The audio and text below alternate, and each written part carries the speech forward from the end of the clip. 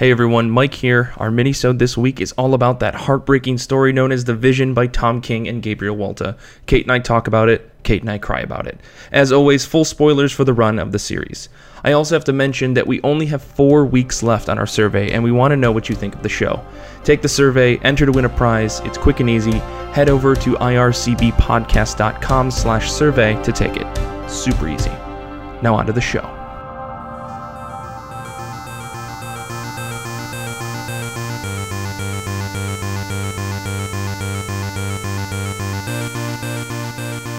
This is the I Read Comic Books podcast. I am your co-host this week. I am Mike Rappin, and with me for a very special episode is Kate Scotchless. Hello.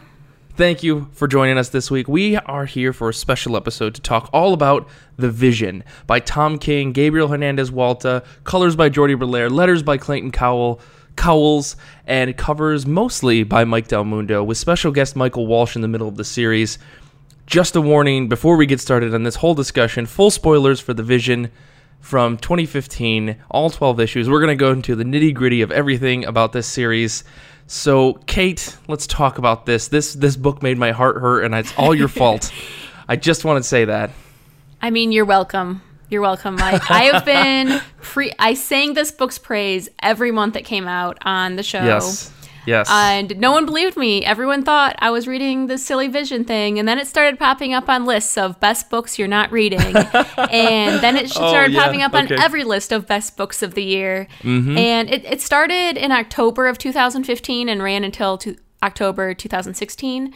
So it was around, I think in 2016 when it started showing up on a list of like things you should be reading and that stuff. I'm like, see, right. You guys, see, external validation proving my point.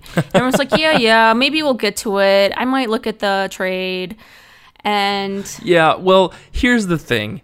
As someone who understands that there are sometimes these books like sleeper hits, like The Vision, or for instance, Hawkeye, these books tend to be about characters that I don't really care too much about. And, sometimes you make a bet on one of these types of books and they don't pay off and it stinks, right? No, this I just happened to be, in my defense, this happened to be a book that I didn't put my bets on. And quite honestly, like I said, I didn't have any interest in The Vision. And when I started reading this book, I still was a little skeptical because there were a ton of questions. I know, like, in my notes, I just was reacting to the book, so my notes are just like, why is this happening? This is stupid. Why is everyone dumb? Why is this book so stupid? And then eventually became, why is my heart breaking? Why did you do this to me? What has Tom King done to me? I did begin to care about it. I mean, like, it took maybe 2 or 3 issues for me to really get invested. Me too. But I think that's a credit to Tom King, because usually it takes you a little, I think in superhero books, it usually takes you a longer time to get into a character like this. Right, and usually it's full arcs. Yeah, within the first 2 or 3 issues, like I said, I think I was invested, to the point where I started some of my questions from issue 1 were like, so did Vision create this family so he could have discussions about what humans are about? Because there was a lot of back and forth with that. It's just like, what is normal? What is it to be normal? Why are we doing these things? And everything was really robotic, and it was a little off-putting.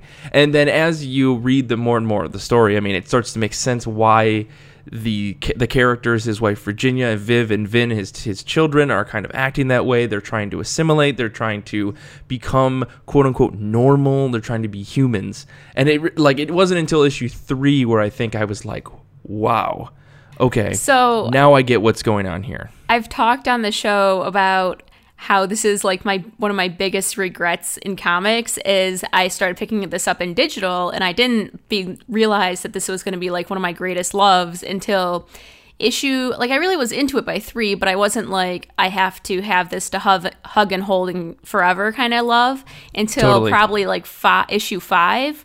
And then it was too late to go back and get the floppies because the shops didn't have them. And I just had to, I keep getting digital. It's not like I'm going to have part of it run in digital and part in print. Like, that can't happen. So I assumed they'd give me a hardcover omnibus, but so far, Marvel is not being cool about that.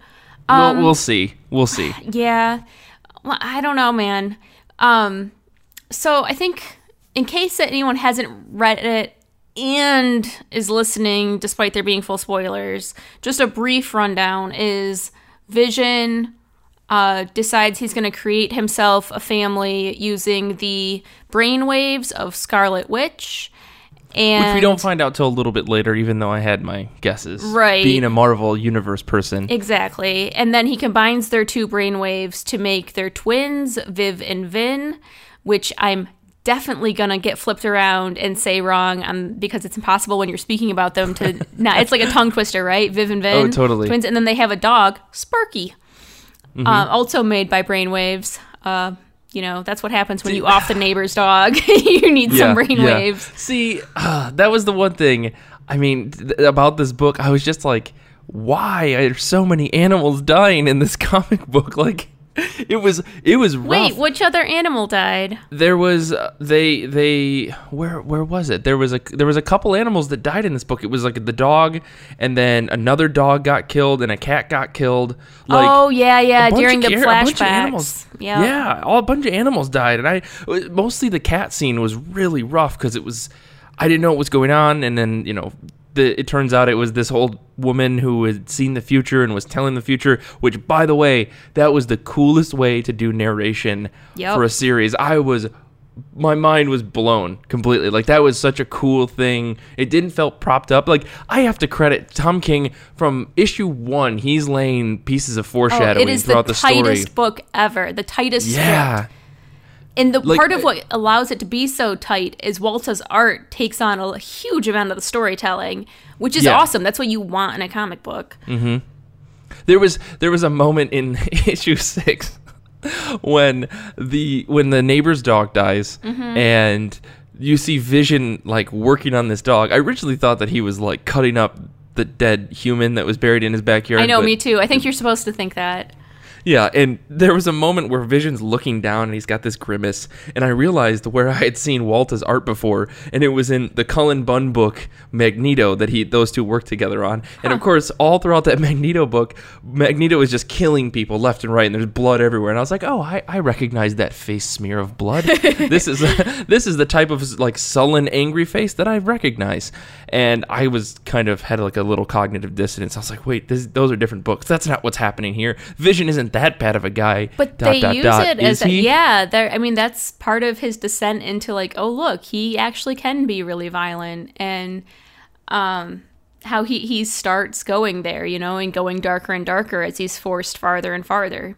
Yeah, and I never would have thought Vision to be that character. In my head, Vision has always been kind of an like unstoppable fury of positivity. Like he's not a human. Yeah, he's like the Superman. Yeah, so he doesn't embrace the sadness all the time, like his co-conspirators in the Avengers, such as Thor or Iron Man. They're not really co-conspirators, but I like that. I think that they're whatever Illuminati stuff, but I've never really seen this side of this character, and again, it's like one of those things where I never thought to read a Vision comic book before.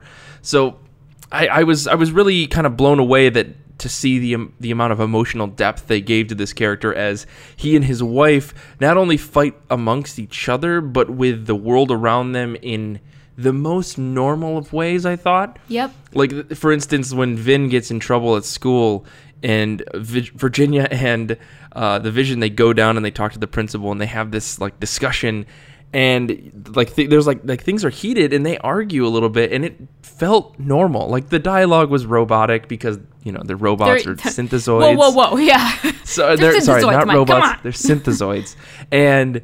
To me, it felt like a normal relationship in the way that they were discussing and like the problems they were both having. We both care about this child. He's in trouble. What are we going to do about it? Things like that. And it felt really normal. So yeah, the ultimate joke there being that at the end, they're all trying to strive for this sense of normalcy to be similar to humans, when I think that they have already demonstrated that, and maybe that's like the ultimate irony here. Well, yeah, I think that's part of when we're talking about King doing a lot of showing instead of telling. He does that a lot with both of them, demonstrating their relationships with each other through their actions and how normal it is. So that's a great example of going to the school and talking the way a parent would to the being upset and defending their kid. There's another one in issue 3 that I thought was a really powerful scene where Tony Stark is helping Vision shock Viv back to life using his own body as a conduit. And my goodness. it shows just that insanely intense, fierce, and desperate love that he has for his daughter. And you think, these aren't robots. He's real. He loves his daughter. And so instead of, a little dialogue box saying, "Oh, I love her so much," or the Vision loved his daughter to the moon and back kind of thing, you see it and you feel it and you're like, "Oh, King, why are you doing this to me?" And the same thing with Virginia and Vin, like in the same issue, she's going after him about, "Aren't you going to get the door?" And like, what are you here for? And he's like, "Well, I'm trying to do this other thing you said. I can't do everything at once." It's like the discussion that every mother of a teen boy has had with their kid, Sure. and it's Totally. just a 100% demonstration of their humanity and normalcy. Like, it's just normal, and yet they're not, and the world is rejecting them. And I think that's what he's getting at, is that we see, as the readers are seeing how normal, how human they are on the inside, and yet what their community is seeing is the outside.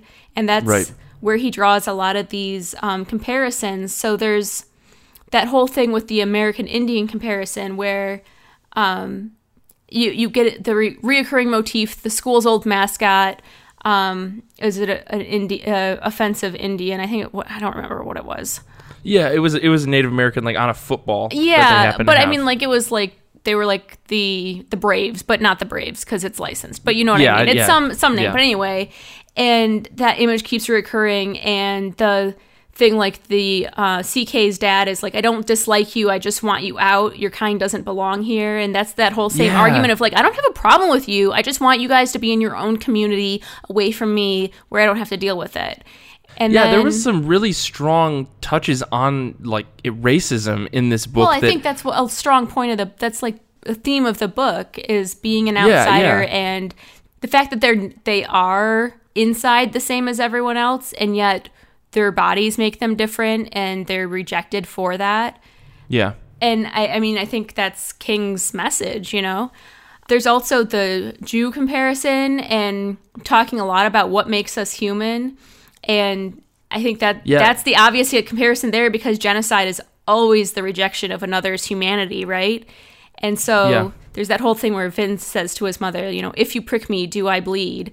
Basically, am I human? Yeah, that whole moment with Vin, where he listens to his classmate read that piece of Shakespeare. Yep. Like, I usually am not like rocked by any means of when it comes to Shakespeare. Like, it's not something that I go, "Oh wow, this is so deep." I just call me, I am uncultured. I've said this many times on the show before. I'm not gonna try to explain myself here, but in that scene where Vin has this realization like of what is actually being said, and it like sticks with him, it gets in his head, and it's all he can think about. He keeps repeating it. And it was so striking to me. Like, I again, a couple issues into this book, and I'm already hooked and like in love with these characters, and the fact that he was so strongly attached to that whole bit that he kept reading it over and over and over, trying to understand it, to try to talk to others about it. Like, am I this person? Am I a human being? Like, that was such a wonderful way to put that all together with what else is being said in this book. So,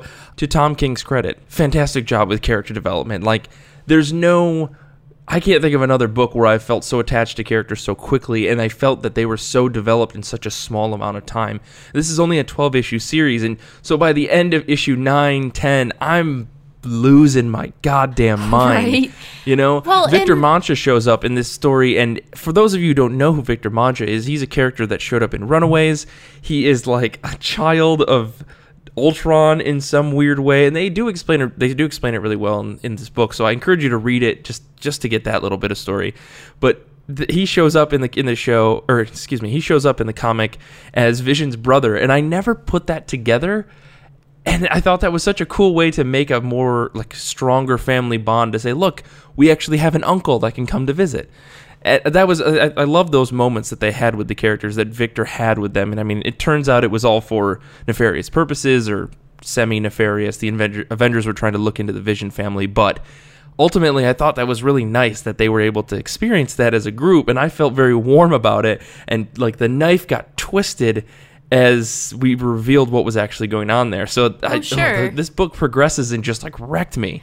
Well, and I think part of how he's able to do that so quickly and so strongly is a lot of scenes do double duty. Like the one you were talking about where Vin is exposed to the Merchant of Venice scene and is so hooked by it and enamored. I mean, yes, there's all that, the scene itself in Shakespeare is about what makes us human, and the character in Shakespeare and then Vin himself are both struggling. That's why he identifies with it, with struggling with, am I human? What is my humanity? You know, how do others see it, kind of thing. But at the same time, what teenager hasn't found something that resonates super hard with them that they get really obsessed with and want to talk to everyone about, whether it's a movie or a book or a TV show or a sports team? Like, every teen boy has that thing where they're like, man, this is the best. And like, that is the most normal thing, right? Yeah, as a former teen boy, I can totally you can relate. attest, yeah.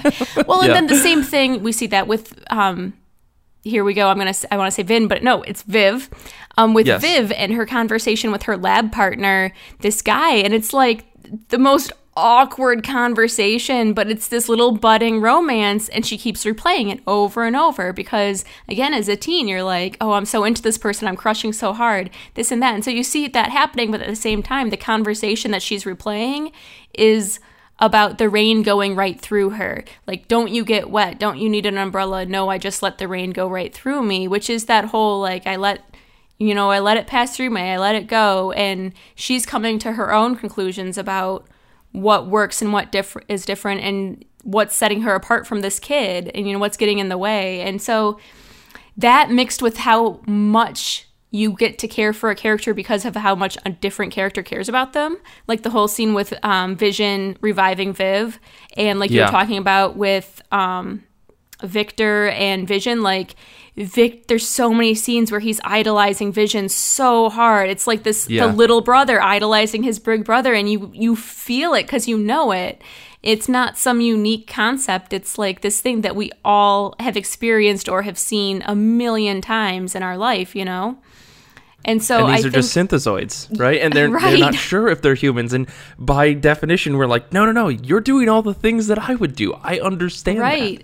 And yet they don't look like humans, and therefore they get all these problems. Yeah. So I'm going to push into, we need to talk about the art in this book, because I know that we've kind of skirted around it a little bit. But, oh my goodness, Walta's art in this story. I know that the first time I experienced his art was not in Magneto, but in Astonishing X-Men, when he was on the book with Marjorie Liu. And as soon as I saw the first couple pages of this book, I was like, there's those faces. There are those faces that I recognize, because when I was reading Astonishing X-Men, I didn't really care for the art. I didn't hate it at the time, but I didn't care for it. But the one thing that Walta can do that is very hard for a lot of people is he can draw faces in the simplest way with a ton of emotion in them. It's like David Aja, like he can do the exact same thing. I mean, and Walta does it in a completely different way, but it's very impressive to see how little is actually drawn on a face and how strong of an emotion is being conveyed. Oh yeah, so especially it's a freaking robot face. Like there's not a lot to work with there, and yet that's what I mean. Where part of what makes King's scripts so tight isn't King, it's Walta. He can do so much with just a little bit of stuff like that, with just like that, like with shocked expression, like the shock and horror, or the love in eyes when they're looking at someone else. It's like, you don't need anything else. You get it. It's right there. Right. And to Walta's credit, as much as King was writing foreshadowing and things, I think that there was a ton of work done on Walta's part where he was placing things in the background, reminding you that these things existed. Like the plant that they had throughout the entire series that basically, kind of circled back to from the first issue all the way to the last issue, was kind of this center focus and background piece throughout every scene that was in their home. And the floating vase, too. And the floating vase. Like, these were key things, and they were just kind of placed nonchalantly in the background. And you, honestly, upon, first reading the first couple of issues, I didn't realize it, but as I started to progress through the book, I realized, wow, these things are showing up quite a bit. And it wasn't in your face, but if you're looking for it, you'll definitely notice these very focal, very important pieces of the story that are just there in the background, and they're going to build to this culmination of an end that, yeah, It is hurts. Yeah. it hurts, and it's magnificent. I mean, I loved in the last couple of issues. The one thing that I had to say about issue number 11 was that there was an ad for this movie called Omega the Unknown.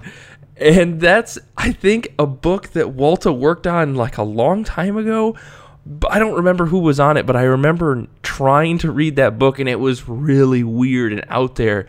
And it made me giggle because I remember thinking this is going to be a really good book, and I thought I was going to be really into it, and I just never kept up with it. And I think that was also a 12-issue series. And the fact that it just showed up, I was kind of like, is in the middle of this fight, or this moment that was about to be a fight between the Avengers and Vision. And I was just, all I could think of was, oh my gosh, that's Omega the Unknown. What the hell is going on here? So there was just this moment of just my eyes just widened. I was totally blown away. Yeah, there's a lot of, there's so much symbolic stuff dropped into, like rereading, like you were saying, with noticing the things over. You would notice those so much more when you go back and read it again. I thought the real, like, if you want to see the, like, one page or panel that's like the most, that this is why Walta's art works so well kind of thing, and how it did so much, is there's this one really beautiful page in issue 12 where Vision is standing in the doorway of his house, kind of like with his back against the door frame. And so he's like 1 foot in the house and 1 foot out, and there's light on in the house that's kind of glowing out, but it's dark outside. So he's like 1 foot in the light and 1 foot in the dark. And it's just really, it's this point in the story where he's really stuck between the worlds, right? He has a foot in the human world and one in the machine. And he's one side hero, one side villain. And is he part of the family or its creator? He built it, kind of this whole, he's apart from them because he made them. And it's just the most isolated in between, and then it moves on from there, obviously, to show his actions and his decisions and what happens. But it's so beautiful and powerful without a single word. Like, you don't need 5 pages of things happening to explain where he's at in life right there. Like, you get it just from that one panel. Yeah. Yeah, Walta did a fantastic job. And of course, we had the amazing Jordie Bellaire on this comic. Oh, the colors are incredible. And she nails it. Her stuff is always superb. Exactly. Like, I don't know what else we can really say on this show about her, because we pretty much did half of an episode about her when we talked about colorists. So we always give Jordie Bellaire praise because she deserves it and she's amazing. But Michael Walsh also stepped into this book for an issue where they did an entire focus on the Scarlet Witch. Right. And oh boy, I love Michael Walsh's work. The first time I saw him was in that Worst X-Men Ever series with Mike. That's still sitting on my to-be-read pile. Yeah, Max Bemis wrote that. I love his art. He knows, again, he's another character that knows how to do faces really well. And I think he's gotten better over time from some of the older stuff that I've seen. But his issue with Scarlet Witch, oh man, there was so much love between Vision and Scarlet Witch. It was breaking my heart when they were tearing everything apart, and basically the build up to Wanda going crazy. It turns out the children are real. All this very terrible and emotional stuff. Right. And you see Vision not really sure how to deal with it. And then you flash forward back to the story, when we get in the present, and you see that he's grown and he's learned from those situations. Like, upon reflection, based on how he was in the past, is a very subtle difference, but it's enough that you can notice it. And I gotta credit, like, the difference between these two artists, showing like the stoic, robotic Vision in issue 7, and then later in issues 8 and onward, you see a more emotional, more developed Vision, and it's all in facial expression. Yep. I think that really defined that. Well, facial expression, and he's become more empathetic and aware of feelings and bonds and stuff. I mean, his family has humanized him. He is through the bonds. Aren't our bonds to other humans what really ultimately makes us human? Right? Like, that's. You feel for and care for other people, and that's why when people are like sociopathic and can't empathize or bond to others, we're like, they're monsters, they're not human, they're and that's really terrifying to us, so we make a million crime TV shows about it in movies. Right. But they're typically isolated individuals, right? Like, keep to themselves. Well, so he's not like that's what makes us human is our relation to each other, right, and our bonds. So I thought, like, yeah, he's developed, but then in our ending we see that really he hasn't come as far as he could have, right? So Virginia commits suicide because she saw the future where Vision destroys the future for her, right? And you cry a million tears.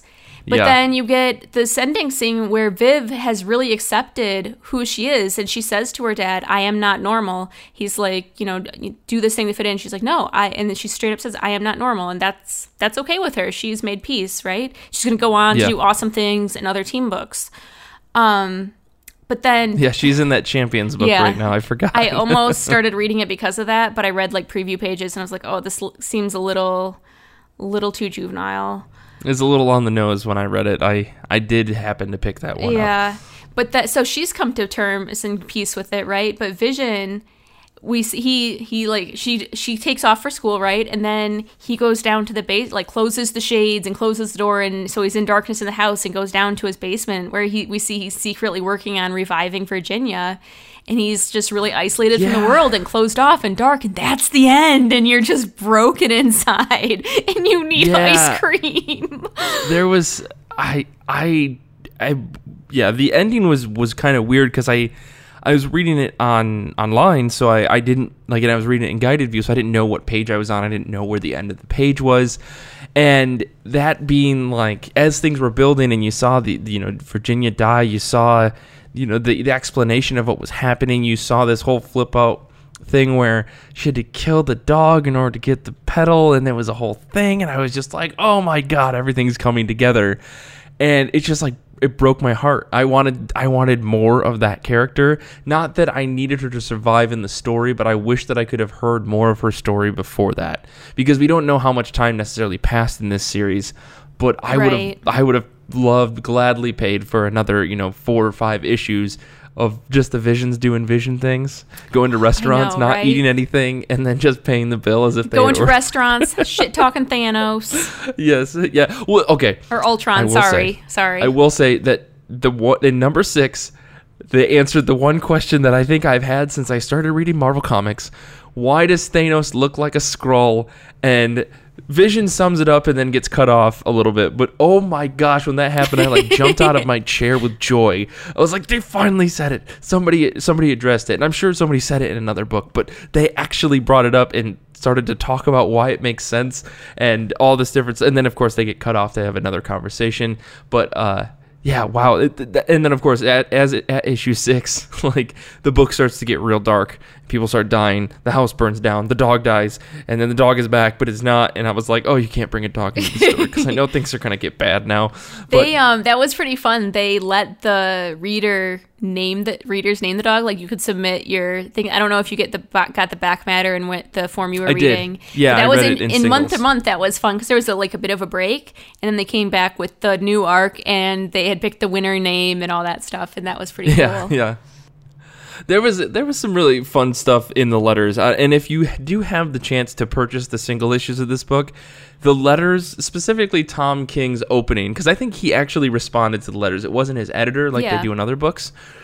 His openers to every single one made me look forward to finishing an issue because he always had some fun little thing to say, and it was one of those things that really warmed my heart after the book was so sad and terrible. Exactly. Here's your popsicle. It really at warmed the my end. heart. Yeah, because he really cares about comic books, and not to say that anyone doesn't, but we got a one-on-one with him at the end of those issues, and that was really cool. And even in the final issue, when we saw the commentary and thank yous from all the creators that were on the book, you could tell these people genuinely care. And I think that's something we say a lot and we want to see a lot of, but this is proof. This is proof that you can get in a comic book today about how much these people care about comic books. And it was very heartwarming, I will say. Despite all of the bad stuff that had happened, it kind of made me realize that there's more to this story, there's more to these people, and I want to keep reading to support them because what they're doing is important not only to them but to us. And Tom King at the end of one of the issues saying, I can't believe I did that. I felt so bad writing this issue.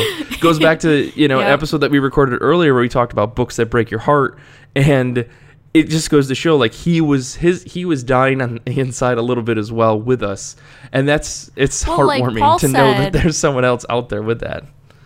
I don't remember which creator he was talking about, but he said, someone said, Grant Morrison. Grant Morrison, I was crying, this made me cry. It's like, well, I was crying when I wrote it, and I think that's exactly the same thing, you know?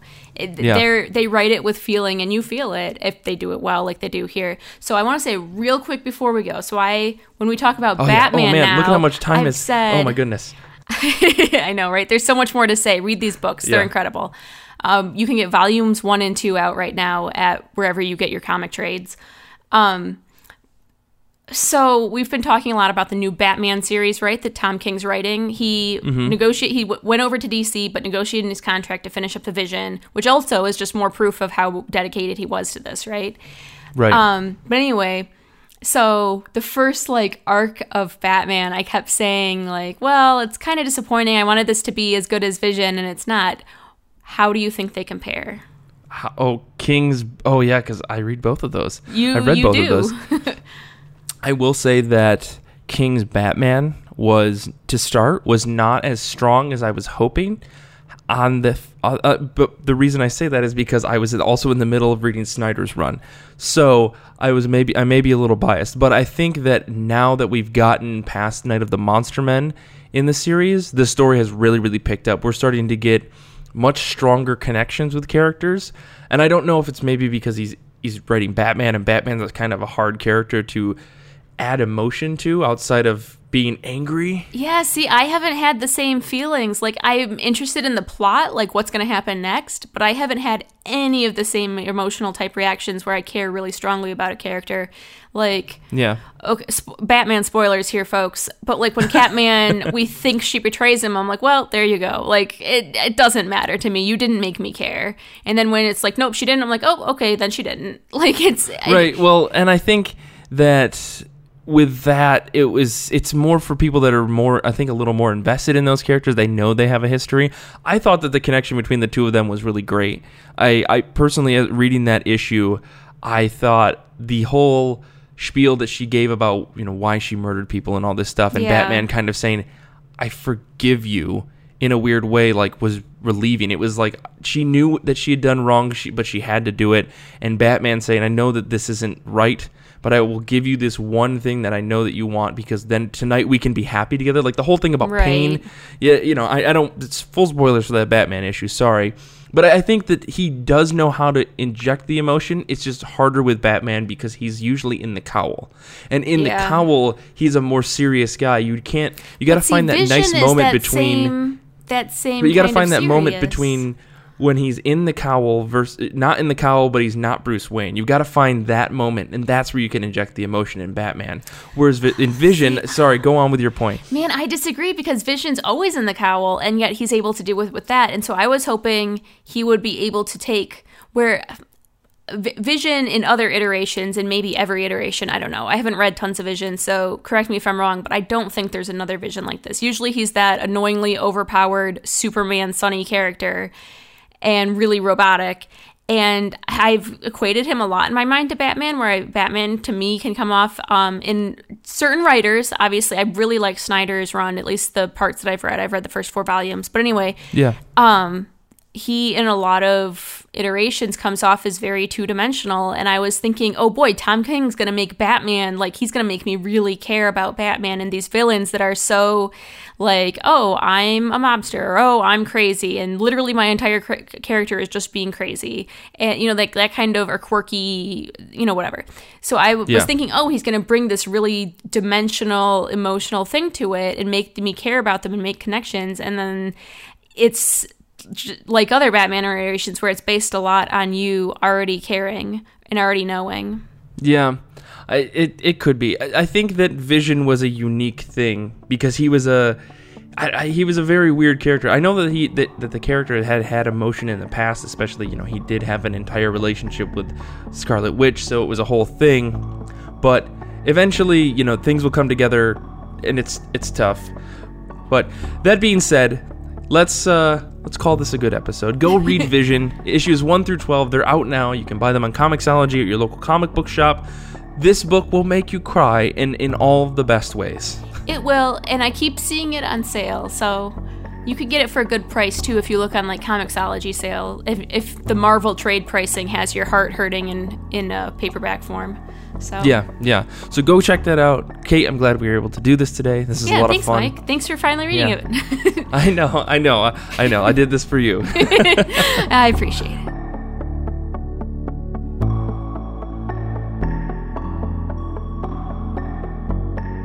Thanks for listening to the I Read Comic Books podcast. This episode was produced by me, Mike Rappin, with editing by Xander Riggs. Special thanks to Kate Scotchless. The music in this episode is brought to you by our favorite band in the universe, Infinity Shred. You can find Infinity Shred at infinityshred.com, as well as on Bandcamp at infinityshred.bandcamp.com. If you enjoy the show, tell someone about it. Rate us online, write to us. You can email the show at ircb@destroythecybe.org, and if you want to talk comics with us, find the I Read Comic Books group on Goodreads. We have a monthly book club that we feature here on the show, and we have regular threads about what comics we've been reading. You can ask us questions and comment on each episode at our subreddit, ireadcomicbooks.reddit.com. The entire podcast team is on Twitter, and you can follow the show at IRCB Podcast for updates and ridiculous retweets. But a great way to experience the podcast, including our back issue bin of episodes and our weekly pull list posting, is to visit us at our website. It's brand spanking new, and it's at a new domain, ircbpodcast.com. Until next time, from all of us here at the show, thank you for listening.